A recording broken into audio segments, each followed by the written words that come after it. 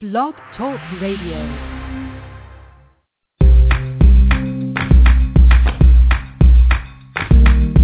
Broadcasting from Atlanta, Georgia, this is The Bright Side with Technisha. A daily broadcast on real-life issues that will keep you motivated. And now, here's your host, Technisha.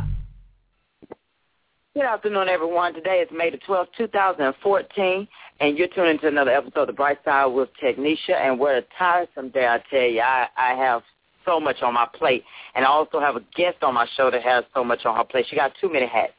First of all, let's welcome Rustie MacDonald. She is a full-time single parent, a business owner, a goofball, lover of life, motivational speaker, radio talk show host, soon to be published author, and last but not least, a life coach. That is too many hats up under one. I tell you, I just couldn't even find the time to probably cook dinner in between all that. But Rustie, how are we doing today? I am loving this beautiful weather we're finally getting in New Hampshire. It's well overdue. It's about 75 degrees, which is my favorite temperature. I actually was able to dust off some of my tropical summer dresses because I'm Southern, and I love my summer dresses, and was able to pull those out this morning, and I'm just feeling good. The birds are chirping, and all is well with the world. Oh, yes. The weather's feeling pretty good today. We're supposed to be getting showers in 3 more days, and it's supposed to rain. But so far, the weather's been pretty good. So How was Mother's Day? Now, are you a mother as well? I am. I have an 8-year-old daughter. How was your Mother's Day? It was beautiful. We got lots of laughs, lots of giggles, lots of silly moments, and she wrote a card that was just funny. She's a funny kid. I'm very blessed. Oh, thank you. How was yours? Mine was good. I had to work, though, and I said I'm going to talk to my boss today about that because I called him low down. I said, you got everybody else off for Mother's Day except me. Now, I had to be the only mother there. I couldn't even get a free dinner. God, they could at least gave me a free dinner. Right. Or a massage, or send somebody over to clean the house for you. Everybody was looking at me like, why are you here? I said, I don't know. I thought maybe he would have had decency to say, okay, we're not going to have her working on Mother's Day. I mean, everybody was off rest except me. Like, really? You had to really do it, and know it was going to be slow. No one, because, see, I work for Marriott, so no one wants to actually stay on the inside. You know everybody was taking their mom out. Right.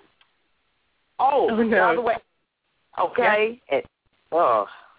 I have someone else on the line, too, with me.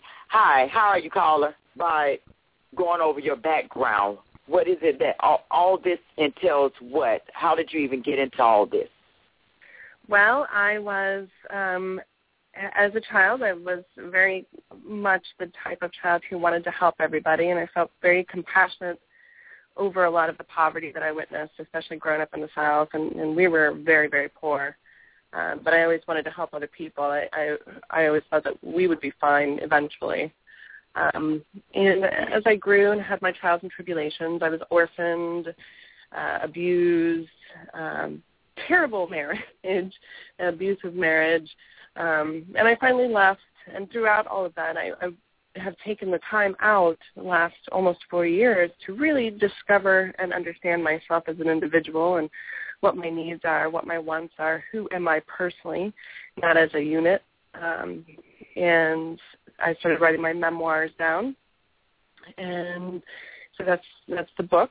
The life coaching I've done for many, many years. I've coached all over the country, actually internationally now. It started out just as business coaching, just helping my friends, and then I grew into. I almost died after I had my daughter. Due to complications from gallbladder, and it took months. I was losing, it was like 10 pounds a week. It was crazy. I was so sick. And they discovered about 18 months later that I had celiac disease, which is an autoimmune response to wheat, rye, and barley. And it's the amino acids in wheat and rye and barley that my body fights very aggressively.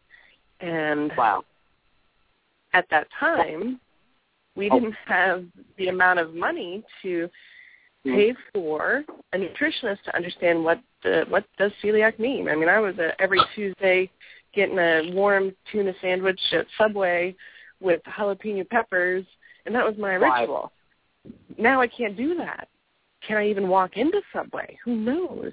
So as I Googled along, I found the research and the information available, and this is almost 10 years ago, it's so much better now, was so confusing, and some people said you couldn't, and some people said you can, and so I started researching it, and I opened up Celiac Roads Life Coaching, which was specific to individuals who had celiac disease to help guide them and prevent them from kind of hiding away in their home, because it's very scary to have that life change, and if the information is confusing, you're not getting all of the tools you need to deal with the grieving process, you're going to hide, and a lot of people do.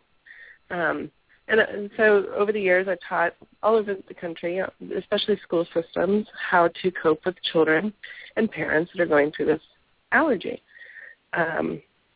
When I divorced my ex-husband, I started writing my memoirs, as I said, and I broke out into just a generic, meaning grieving is not just about food, it's about your life and how do you deal with that, how do you handle it. And that's what I do. I don't know if that's clear. I tell you do have to be careful what you eat these days. But I do have a caller on. I do have a caller on the line. Caller, how are you? Doing fine, thank you. Oh, it's a blessing to have somebody on the line. I love it when people do call in. Welcome.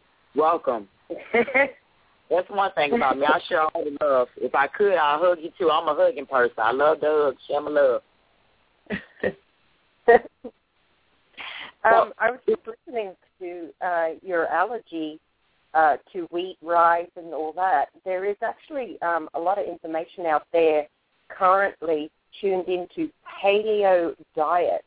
And unfortunately, all these allergies that are coming up, being gluten intolerant, right. I think it's all because of the GMO factor that, where we're doing so much processing to our food that our bodies are just not adapting quickly. We can't adapt to it. Our systems are not designed to tolerate all these modifications that is happening to our food, specifically the processing, the processed foods. So, it seems that this whole gluten intolerant thing, allergies to wheat and so on, has just blown up. And a lot of people were saying, like, well, you're just, joining in the fad of becoming a paleo dieter. But in actual fact, it all comes down to so many modifications and destruction, I say. Well, and that's like it. That's a very common theory. But one thing that I have to say in my due diligence, and because I'm international, I've had archaeologists from other countries actually send me documentation and proven evidence that celiac disease as an autoimmune response. Actually, the oldest body they found was in Italy in 1419, and she was an 18-year-old girl. 1419. So the interesting piece, and I do absolutely, unequivocally believe that the processing of our food and how our food is not as natural has a lot to do with the increase, the quick increase of this particular, I wouldn't even say phenomenon at this point, because we can prove that, historically that this has been around. But we also neglect the understanding on a historical level. Breads were not something that poor people had often, and usually you'd have bread on Sunday dinner. It wasn't a common household item. Now, everything we put in our mouth has bread. Your breakfast, you have toast. Snack, you usually have a granola bar or some granola, right? Lunch, you have croutons on your salad, maybe a sandwich, maybe croutons in your soup, pasta. Right. So it's every single meal the average person consumes this toxin. Back in the old days, if it's every Sunday for dinner, you're not going to have as quick of a process as we do now. So granted, it's not good for you, period, and we can prove that from 1419. But it's even worse because we're consuming it at such high levels. And that's I love the paleo diet because it really does take away a lot of those levels. But people don't think in those terms. No, they don't. You know, I mean, they just put so much into this. They just put so much into food now. It's just ridiculous, all these hormones and steroids and everything. It's just getting ridiculous. And the way these young girls develop, you can imagine because of the food. The way they grow food, I'm telling you, all of us going to have to go back to growing our own fruits and vegetables. We better start learning some farming skills because that's the way it's going to have to be. They just doing all this pesticide. And now, ladies, they have this documentary coming out called Fed Up. I think that's supposed to be coming out at the end of the month. Katie Couric, she's going to be involved with it, too. They said by 2050, one-third of America is going to have diabetes because there's too many of them eating so much sugar. And that's why I try to watch what my kids watch on TV. They be like, Mama, I see this. No, ma'am. I'm not trying to engage into these commercialized things. They're not trying to be healthy. They're making a profit. Yes, indeed. And the other factor that we have to bring in back in the day, and we're talking about 15, 20 years ago, high fructose corn syrup didn't even exist. And that is what they're using as a replacement for natural sugars. So, again, that is a foreign entity that we are now entering into our bodies. Places like Germany, France, Australia, New Zealand, and I believe there are a couple of other countries, they have completely banned using high fructose corn syrup as a sweetener in their food products. Yep. And yet here you see it everywhere. In every product that you pick up, if you look at it, it's got high fructose corn syrup. I'm even looking at loaves of bread with high fructose corn syrup. And it's like, what? Why are they doing this? This is insane. No wonder we have children that are becoming obese and then developing diabetes. Right. I mean, what do we do about this? Well, and I think there's three things that we really can do as a group. One of my favorite things to talk about when I'm coaching, especially as a business coach, is I love it when I get to tell a company, you're fired. You're not serving me. I'm paying you to provide me a service, but you're doing such a bad job, you're fired. I just had to fire a company this morning. They were completely and totally taking advantage of me. But that's the power of the consumer, and I think individuals don't have the tenacity or the strength or maybe the wherewithal to really make an impact in that regard.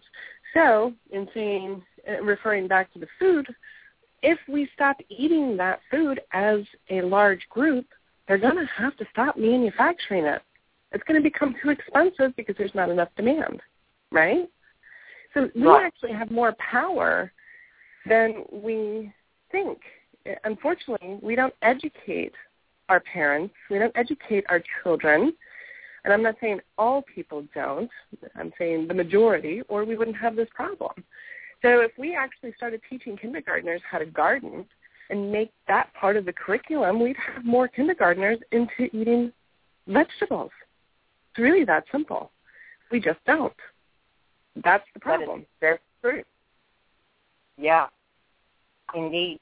I was very fortunate enough when I was attending school in my young age.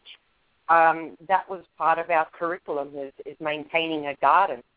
So we used to grow all sorts of vegetables, fruits, and we had to maintain everything. It was fantastic. My daughter, before I divorced, at my house, we had 7 gardens and chickens.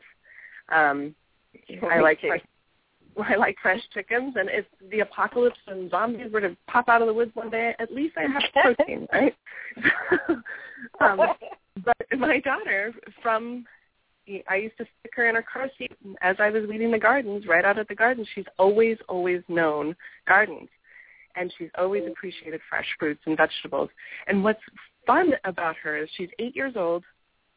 We do, the fast food once a month for her. I can't eat it, but I don't believe in deprivation either, and she's still a kid. But her favorite place in the whole wide world to go and eat is a salad bar, a gargantuan salad bar. She could do that all day long. And her friends think that she's the craziest thing. Why don't you eat chicken nuggets? Why don't you eat, the kind of crappy TV dinner foods that they have? She knows better. She knows that it's not good for her body. She knows that it's not even real food because she actually makes food. You know what I mean? And I think that's a huge advantage for her in life. That is, and I'm happy to hear that we're doing that. I would have to agree. That's a good thing. You got her on the right track already. Right. Man, parents, they'll put a TV dinner in a heartbeat. I don't mind cooking. A lot of my customers, they'll ask me, they say, well, how this place tastes or this food at this restaurant? I tell them I don't know. But you live in Atlanta. I don't know because I don't go out like that. I don't. I really don't. I stay at home. I'm a homebound person. I stay at home and cook. I have my husband to cook. At least I know what's in my food. And if you can't pronounce it, you don't put it in there, right? Yeah. Even when you go out and try to eat healthy, it's still issues. And then I get customers who are gluten-free, so you try to work with them, and it's like, okay, we either probably going to have to go with this salad or maybe try to do this trout, but we can't add all this butter on it, so it's up and down. That's very hard. Well, and what's even more phenomenal, I'm getting ready for a marathon next month, and so I've been really watching the calories, which has actually backfired. I've gained more weight watching my calories than I did when I wasn't paying attention. It's very interesting how that works.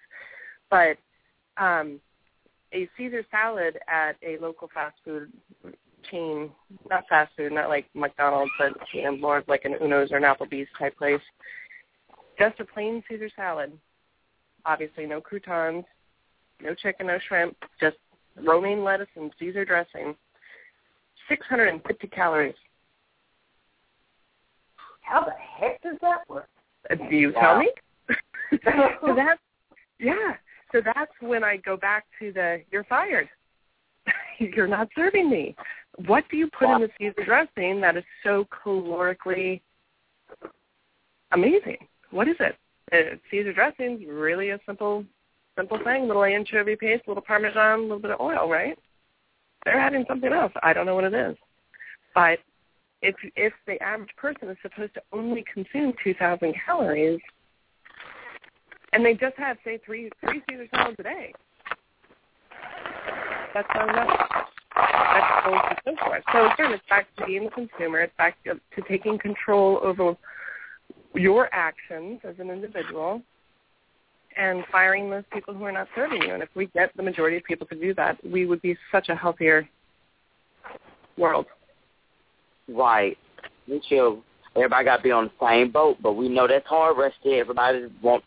They got to have that burger every day and them good old fries. And I tell people there's nothing wrong with doing it, but you do it in moderation. If you're going to do a burger, don't eat the whole thing. Don't be greedy now. Don't splurge. Don't be greedy. That's it. Yeah, because we all know sometimes we do. We have a taste for a burger. I'm going to admit it. I do. I be having a taste for a burger, but you don't go stupid with it and just eat the whole thing to yourself, and then you looking around like, really? Yeah, I do that? No. Yeah, you did it. Well,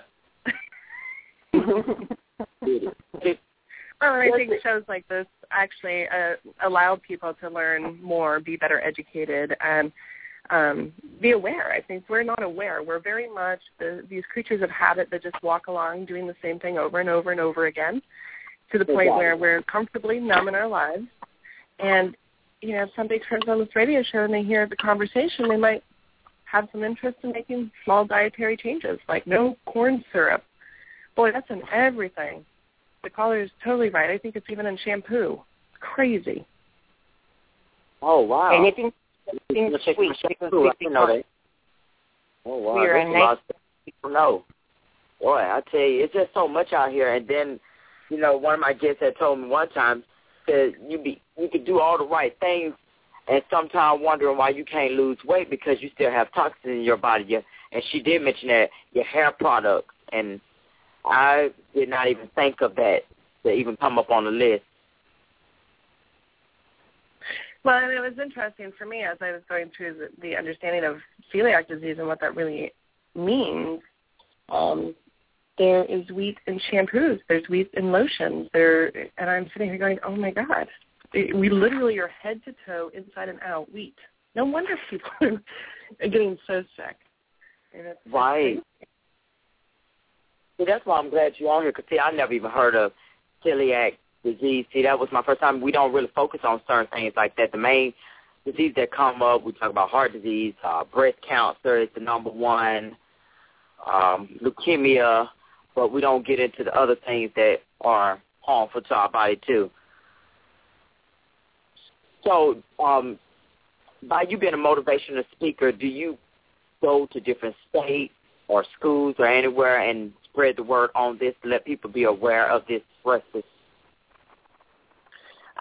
In regards to celiac disease or just motivational? I have a whole teaching now, which is pretty amazing, how this has evolved. I work internationally. I volunteer for the Celiac Roads Association. I assist with marketing and advertising, trying to gain more donations so that we can actually spread the word and educational materials and trainings overseas, because believe it or not, there was a test done a few years ago in India, because everybody thought of this as just a European disease, that only, white Europeans would get this disease. And so there have been these sporadic loosey-goosey tests done all over the world in different countries. And I have clients in Africa. I have clients in Japan. And now India, because, believe it or not, this is a disease that anyone can get. It's not just specific to one region like it was suspected a long time ago. So volunteer-wise, trying to definitely fundraise for Celiac Roads Association so that we can get more education overseas, because there's still that mythology that this is a particular Irish or European descendant issue.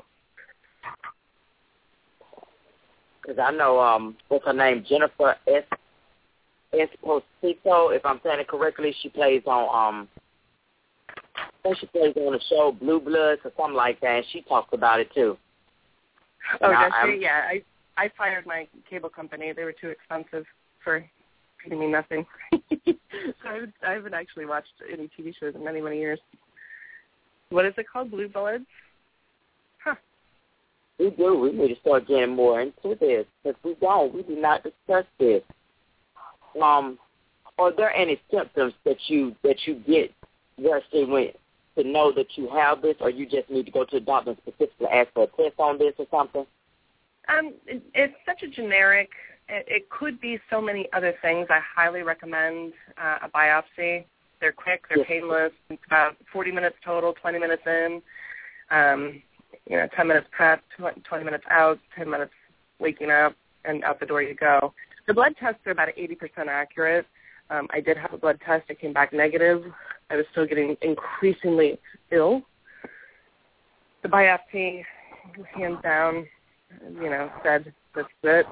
And that's more 98% accurate. So as uncomfortable as it sounds, accuracy is better. Usually stomach pains, major diarrhea. I had one client who actually, her only symptom was severe anemia. So what happens between your stomach and your small intestine, that's where you absorb all your vitamins, your minerals, your nutrients. And when it's on the attack and it's all inflamed because you're actually putting things in there that it doesn't like, you're not absorbing anything. So you're either mal-absorbing or you're malnourished. In my case, I was doing both. I started out malabsorbing and then I became malnourished. And that's been for me. Again, I had a woman who just had severe anemia, and that was her only symptom. So there's two ways to skin a cat, I always say. Blood tests They're wonderful if you get a full vitamin panel. So if you're really, really incredibly low on B's and B's, boys, Davids, that's usually a sign that you're having a lower intestinal problems, absorption problem. That's usually a sign that you have celiac disease. And the sooner you catch it and the sooner you wrap your head around what you can and cannot do. I travel internationally. So it's not an end-all. It's just doing things differently and being cautious. Okay. Did you ever go through any other symptoms, Rustie? Like, I read some people said that, like, they had skin problems and they even caused depression and things of that sort. I actually, it was hindsight in this particular situation. When they diagnosed me with celiac disease, we were like, oh, my God. I've had it my whole life. I was misdiagnosed in 1984 with lactose intolerance. Okay. Very common. And I've had severe endometriosis. I had infertility problems, all kinds of issues that now, looking through my medical records, it's like if they would have diagnosed me properly in 1984, I wouldn't have had all of those issues. So, you know, I'm a huge advocate of really educating people so that other people don't go through those issues, if that makes sense. It does. It makes perfect sense because you get to run around these days. Sometimes, like my other guest and I was saying, you can put your trust to the doctors, but sometimes you just have to do your own research because they are just there. They are just sent here by God to just, they're the backup. That's all. That's what they are there for, just backup. Because they'll give you all the BS sometimes you do not want to hear. Like, just lay it out on the table for me straight. Pin it down for me. I think, you know, and I think doctors are people, and I think that they can't know it all. There's a lot of information. There's a lot of symptoms. There's a lot of diseases. Doctors are very overworked for the most part, and I think some doctors are really, really good at what they do, and they're really meant to be doctors, whereas other doctors aren't. Right. And I agree with that goes for every industry. The intriguing part is you, again, back to what the caller pointed out very clearly, you, again, are the consumer. And I fired doctors. And my current doctor laughed at me because I scheduled an interview. I wanted to interview her for me and my family. And she's like, I've been doing this for 30 years and nobody's ever interviewed me. And I said, well, that's a shame. You know, you need to have the ability to self-advocate, the ability to fire those who are not serving you, and the ability to be strong enough to know exactly what it is that you want and not lay back anymore. Unfortunately, that's what we've done. We've just taken the easy road instead of really advocating. So when something terrific like this happens, you get less of a runaround if you're in partnership with your doctor versus in this client relationship. Does that make sense? It does. I'm following you. That's something I strongly advocate. Well, what we're going to do, we're going to end up taking a break, and we're going to come back for Rustie because I want to talk about this book that you have out, Rustie. I do. It seems so intriguing and interesting just listening and reading the topic. So we'll definitely do that, and we'll be right back. Don't take that down now. There's only one station that will keep you happy. Blog Talk Radio. We're taking more of your calls at 347-426-3751. Stay tuned. We'll be back after this commercial break.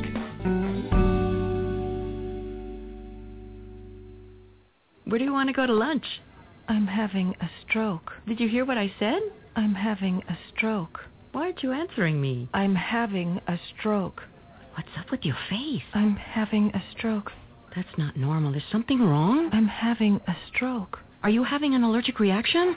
I'm having a stroke. When someone is having a stroke, they may not be able to say it with words, but their body language will tell you loud and clear. I'm having a stroke. You just need to know the sudden signs. Look for FAST, F-A-S-T. F, face drooping. A, arm weakness. Or S, speech difficulty. Then T, time. Time to call 911 immediately, because the sooner they get to the hospital, the sooner they'll get treatment. And that can make a remarkable difference in their recovery. Know the sudden signs. Face, arm, speech, time. Spot a stroke fast.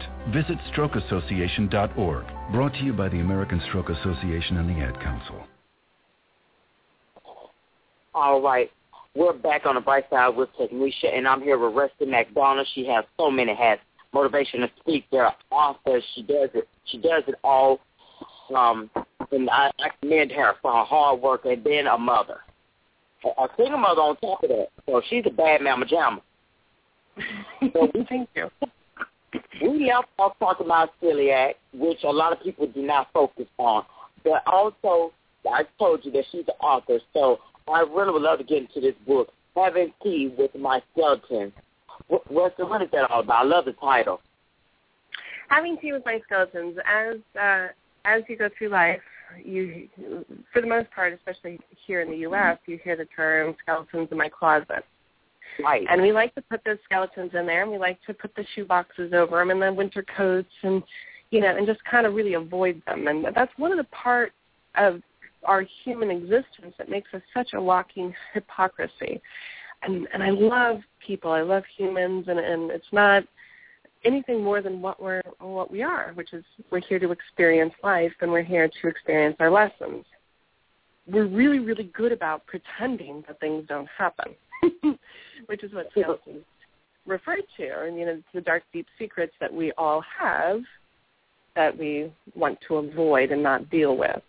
In translation, that can transfer into alcoholism, drug addiction, sex addiction, abuses of all sorts, names and shapes. And it's because the skeletons, they're trying to push the shoebox off so that they can jump out of your closet. Those nightmares are still there. And when I divorced my ex-husband, I realized that my relationship with him was the same relationship I had with my birth mother. Just a very abusive, passive-aggressive. I was allowing codependency behaviors and not taking care of me. And so I started pulling my skeletons out one by one, and it's one of the scariest, most daunting things that a person can do. It's the best thing that I ever did in my life. I'm extremely proud of myself. 4 years ago, I would not have said that. Right. But reliving rape, reliving verbal, emotional, mental, and physical abuse to the point where I felt it again. It was like flashbacks, the memories, even the ones that I forgot about. Because we do forget that we have memories. We do that purposefully. And it really changed my life. It changed my life completely. I ended relationships that were draining to me. I ended relationships that were not reciprocal. I began to study harder and study more. My self-care is of utmost priority, where it never was. Really took my meditation seriously, meditate twice a day, and when I don't, I feel it, and I haven't in the last few days. So I'm really feeling it. And it's changed my daughter, because now she sees, the trials and tribulations we're going through. Right. And she sees her mom, this woman figure, which is, your parents are really your priority figures, I think. They're your most influential figures. Wow. And she's able to see that you move on and you do what you got to do to be strong and you make things happen. And I remember when somebody gave me a puppy off of Facebook. right before Thanksgiving, because I talk on Facebook about my daughter and what our trials and tribulations and so forth. And my daughter, I surprised her with a dog, and my daughter looked at me and she just started crying. And she goes, "Mom, there's not been anything that you've ever promised me that you haven't delivered on. Nothing." And that, to me, just it ripped my heart out. I was like, oh, my God, because I work so hard to be the best mom that I can be. And it's paying off, so I'm just going to keep going. Well, that's a bright young lady that you raised, and she knows what you're going through. She shouldn't be knowing while that's actually knowing, and I like that you brought up that fact that we are supposed to be their role model. That's what my pastor told us in church. We are the role models. You shouldn't let President Obama be that role model. The rappers and the singers shouldn't be the role models. You are the first person that they see, and we are the example that they need to know. Some are bad examples, but if you can, I always try to provide good examples for my daughters. Show them this the way a man should treat you later on, or this is how you should act as a lady. Exactly. But you have done so much. That young lady knows. Well, and the great part about it is I'm really an advocate for community. I'm really an advocate for participation in sports and things like that, because as a child, this is where you learn how to develop relationships. And as a child, I wasn't given that opportunity, ever. I was living in a very fear-based, reclusive world that every conversation and every event was fear-based. My birth mother was very clear that men are going to use you and rape you and leave you, get you pregnant and leave you. And you're Southern, so you know that whole Bible Belt thing. You don't even look at a boy. If a boy touches you, you're going to be pregnant, so don't even let him touch you. Right. So it was very fear-based, and I wasn't allowed to go out and do anything at all. And my goal with my daughter was to be completely opposite. And she gets to hang out with rabbis. She gets to hang out with monks. She gets to hang out with priests from different spiritual institutions. What do you and I? Because my mom was the same way. You can't go outside. Then when you go outside, she peeking out the curtain, looking at you through the window. I'm like, seriously, I'm right here on the porch. Right. I haven't even left. No, that's. I'm not taking care of no children. You better not end up pregnant. So I didn't keep a boyfriend. Well, I sure did. Every time I had one, they left. Your mama too strict. Like, well, yeah, things do happen. Yeah, she is. And now I'm kind of like almost that way, and I think she sees it, and she be like, I don't know why you so hard.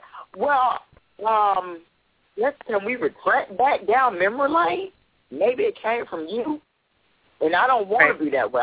I don't want to be forced. I want them to know everything. Because, see, my mother kept me protected from the world. So when I got there, I didn't know what, like, weed or drugs were. When people said certain things for drugs, dime bag, I was like, what you talking about? Are you talking about 10 cents? They was like, no.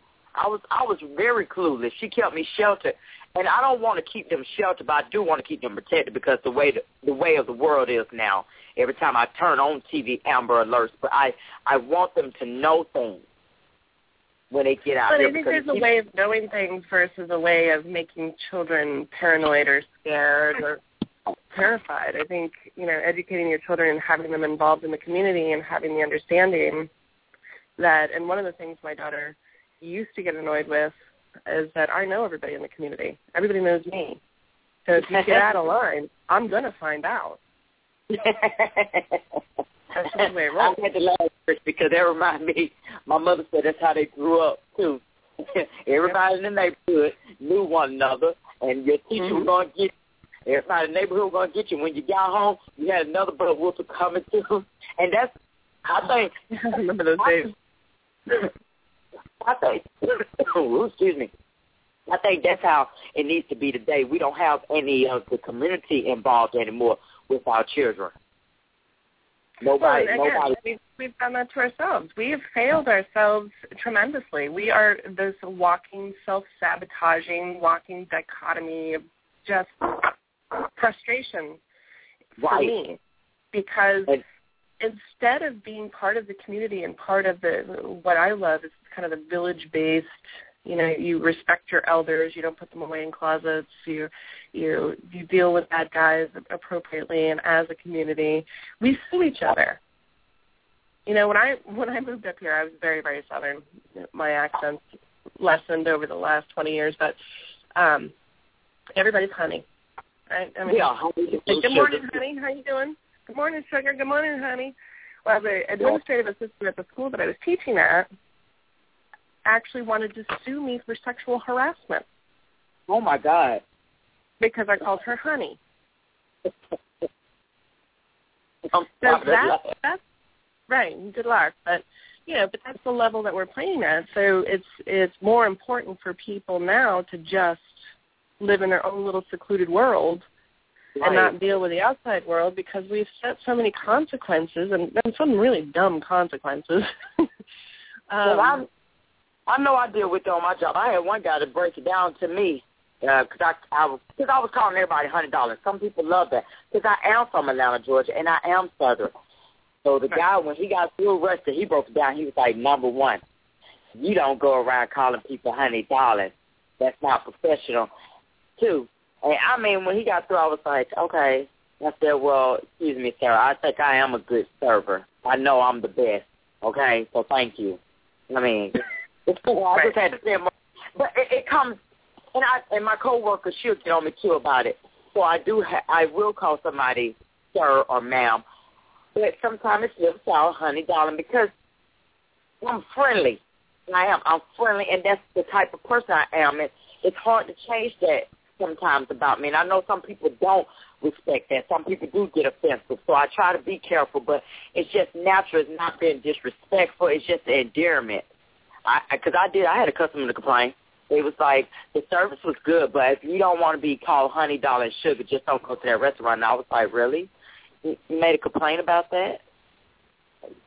And it's sometimes it wears me out that some people are that way, but I do try to respect that.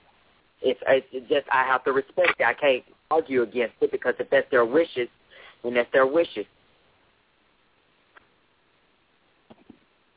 I think we have become less of an emotional community, touchy, feely, human, and more like what I call biobots, Autobots. We're more in tune to texting somebody rather than picking up the phone and having the conversation. We're more available to shake hands than we are to give hugs. I mean, even in the world of professionalism, there was a point where you could give somebody a hug, and that was okay. Now, even shaking hands is questionable as to intention. So we've gone from one extreme to the other, and we're going to go back to a different extreme because it's just our nature as being humans.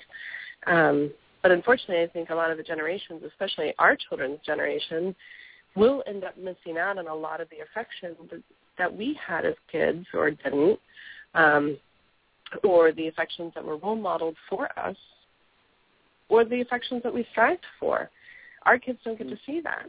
I mean, we have so many mixed families and so many, again, I'm a single mom, but my daughter probably won't meet, if I were to date again, probably won't meet my boyfriend for a very long time, because I don't know if he's going to last, and that's just if I were to go that route. I'm not there yet. But she's not going to really see me with a man in an affectionate role. My ex-husband and I were not affectionate. It was very opposite of that. So she's never seen me with a man holding hands and hugging and kissing. She has no relation to that. So when she becomes a woman, that's going to be a very awkward thing for her, if that makes sense. It does, because when she gets somebody, it's going to be like, what are you doing? Are you actually testing me? Like, back on up now. I don't understand. Your hands moving too fast because you don't see mommy doing that. And you know what? I don't blame you, Rustie. And there's nothing wrong with you guys who are out here listening. It's just that, like I said and Rustie said, times have changed so much that I'm Generation Y, so I was born in 1983, and really with our generation, things really have changed. Like we're not as trustworthy. Like years ago, you could go outside and play all day, and you couldn't come in. When my mother was growing up, you was not coming in the house until dinner was ready. Go on back outside now. Dinner is not ready. But now my times, you be like, okay, where are you? I need to know your every whereabouts. I need to make sure. Because, I mean, it's sad. It really is. It really is. And I don't blame you for not having a man, showing that man just yet. Rustie, because you got to make sure that he's going to be trustworthy. And you're doing right. You do not want to bring somebody into your life, and you're not going to be willing to be there for me physically, emotionally, and spiritually.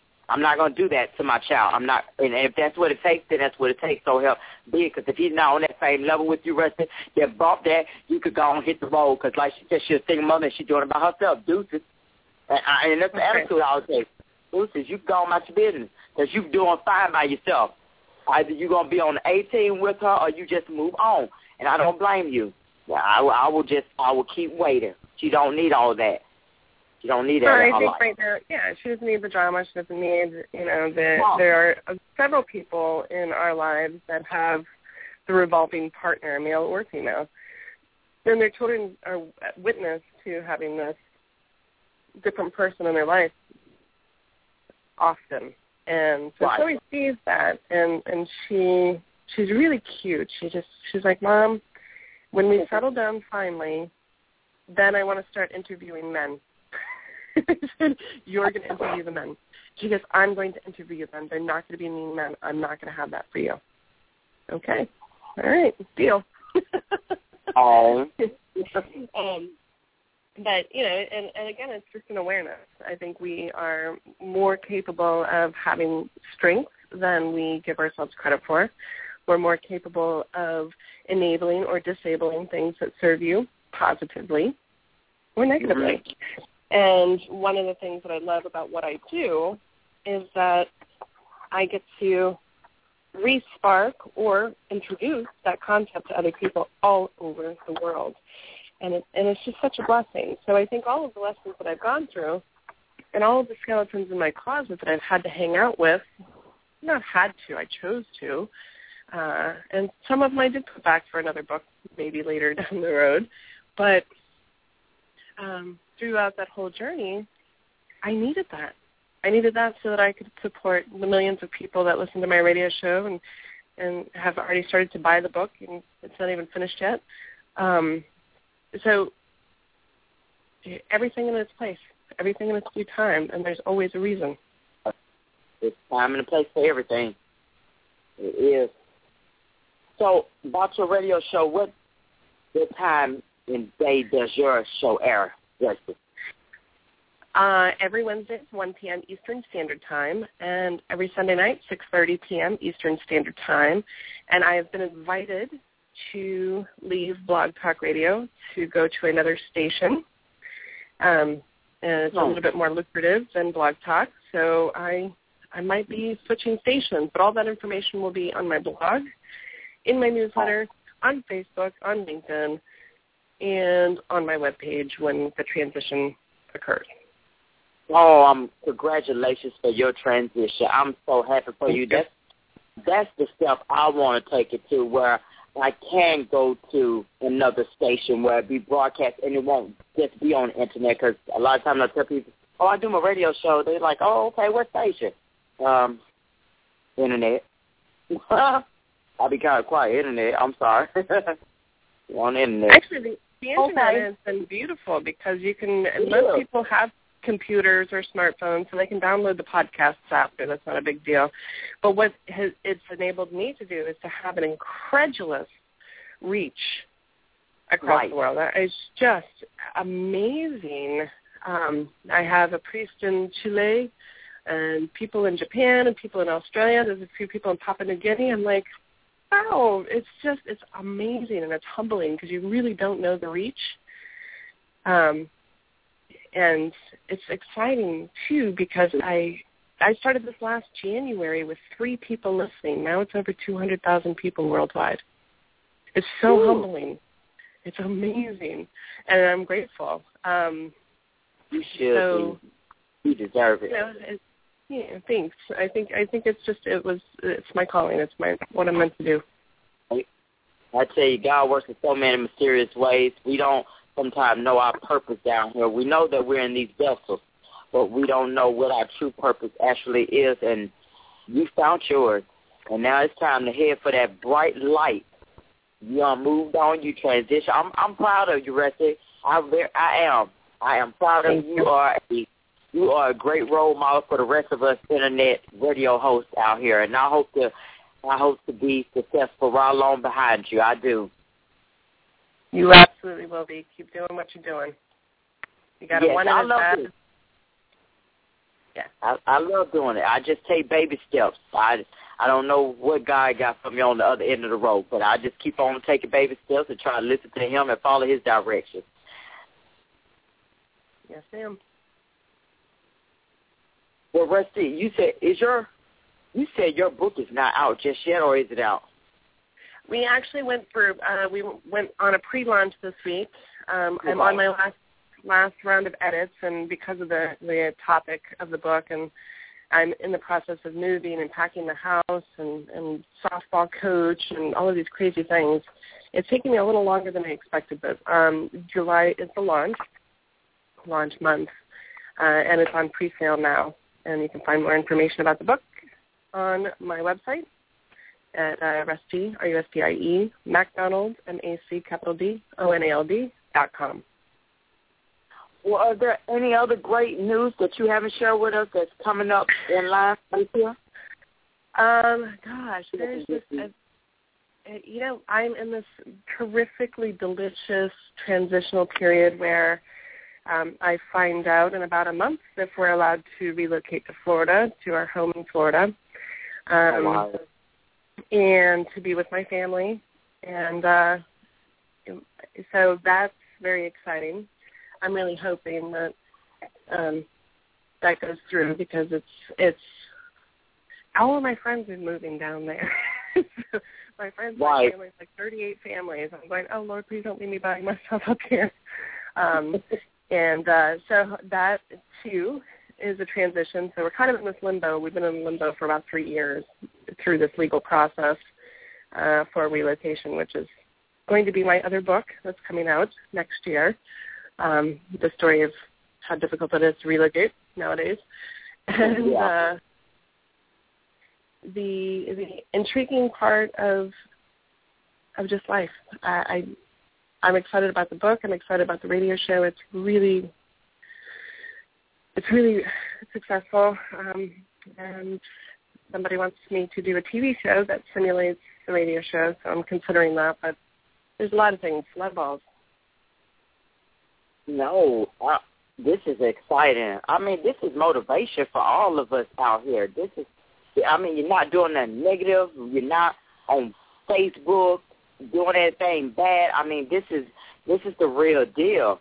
Now, Rustie, can you give people maybe, like, in your opinion, before we get off the air, what are some mistakes people make probably personally when they do social media? I think that airing your bad laundry is a large mistake. I think that you can air it in a way that's professional and appropriate and community serving, because people need to know that you're human and you go through things. But I don't think you have to. I don't think you have to be dirty or nasty. Yes. I don't agree with the whole. I've tried to online date, and I've seen more body parts than I care to. I didn't want to be an ER doctor. I'm not. So keep your pictures to yourself. I think it's rude and disrespectful. I'll be asking myself, am I looking at Facebook or a flick? I don't know which one it is. It looks like Facebook are turned into a porn site. And Rustie, it's amazing how to do that. I just had put that up there like a month ago about a young lady because one of my friends liked the picture, and I'm always curious, like, what picture did you like? So I called, and I was like, oh, my God, before I posted up, I said people need to be careful what they post on their profile pic because years later down the road, you never know what job might see that. Oh, man, one girl just went all out the blue. She took it and just ran with, oh, you jealous, you mad because your body not looking like this. And I said, hold on, first of all, I'm 31 years of age. You just got out of high school, so you still got Similac behind on your breath. So, anyhow, nobody has to be jealous, but you got to be pretty stupid if you're not getting paid as a model and advertising like that to put your body parts up there. So when you go get a job, I'm sure your boss will be glad to just hire you with the butt all out. Yeah, sure. Well, and to back it up a little bit, I would say that your body is sexy, you're beautiful, and to love it and own it, nourish it and cherish it. I'm a sexy woman. I know that. I love it. And I dress the way I choose to dress. But I'm referring to more of the raunchy, trashy kind of stuff. It's just, I don't need to see it. Exactly. It's so Rustie, you're right. It's just too many sites. Yeah, because I'm always digging in people's personal business, people groups they like. It's just so many sites. And the comment, it's amazing. And I do agree with some of the women. It's amazing how these men, they just comment on that. They get more responses when a woman is showing half of her body. But go put on a business suit. I bet you won't comment on that one. And she'll still look good. I've seen some women who look good in business suits, but I bet you she won't get as many comments as the woman who got half her tail all out. No, she won't. It's too fast. It's a certain amount of respect. Like, I am a huge Marilyn Monroe fan, and I am actually doing a whole setting for my book in regards to body image, simulating Marilyn Monroe's sheet picture, having breakfast in bed naked but covered with a sheet. That's sexy. That's sexy. Is. That's confident. Not showing your hoo-has and your woo-wahs. That's not my thing. But anyway, so that's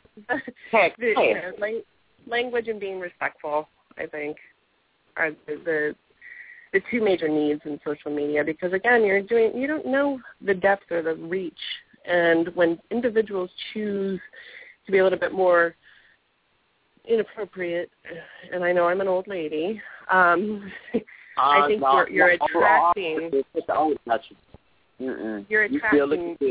bad people. Yeah. Exactly. And then when you get a stalker at your door, don't be looking all crazy. Why he at my door? Because he saw your picture. I guess he liked it very much. You ain't going to be at my door stalking me. Now, if we look at, we'll have to have another show because I know we're running out of time, but if you look at forensic science and you study the amount of murders and kills, and predatory kills, and you study that back-to-back with the increase or influx of racy pictures on the Internet, they're going side by side. It's really interesting how we're feeding that monster. But that's right. We feeding that devil. But, Rustie, I just want to say thank you so much for being today with us and giving us information on the celiac and even getting into what we just was talking about, respecting yourself, ladies, and understanding yourself. So I really appreciate you today. Oh, thank you so much for having me. It was a great show. Well, you are so welcome, and you and your family, you have a blessed one, and happy belated Mother's Day to you, too. Thank you, and happy belated to you, my dear. Well, I hope everyone enjoyed the show today. I appreciate you for calling in, caller, and I thank you for chatting with me. It means so much to me. Don't think that what you're doing is not being noticed. I really appreciate you, and I hope you stay tuned with me tomorrow at noon. God bless you, and I hope everybody has a prosperous day today. God bless.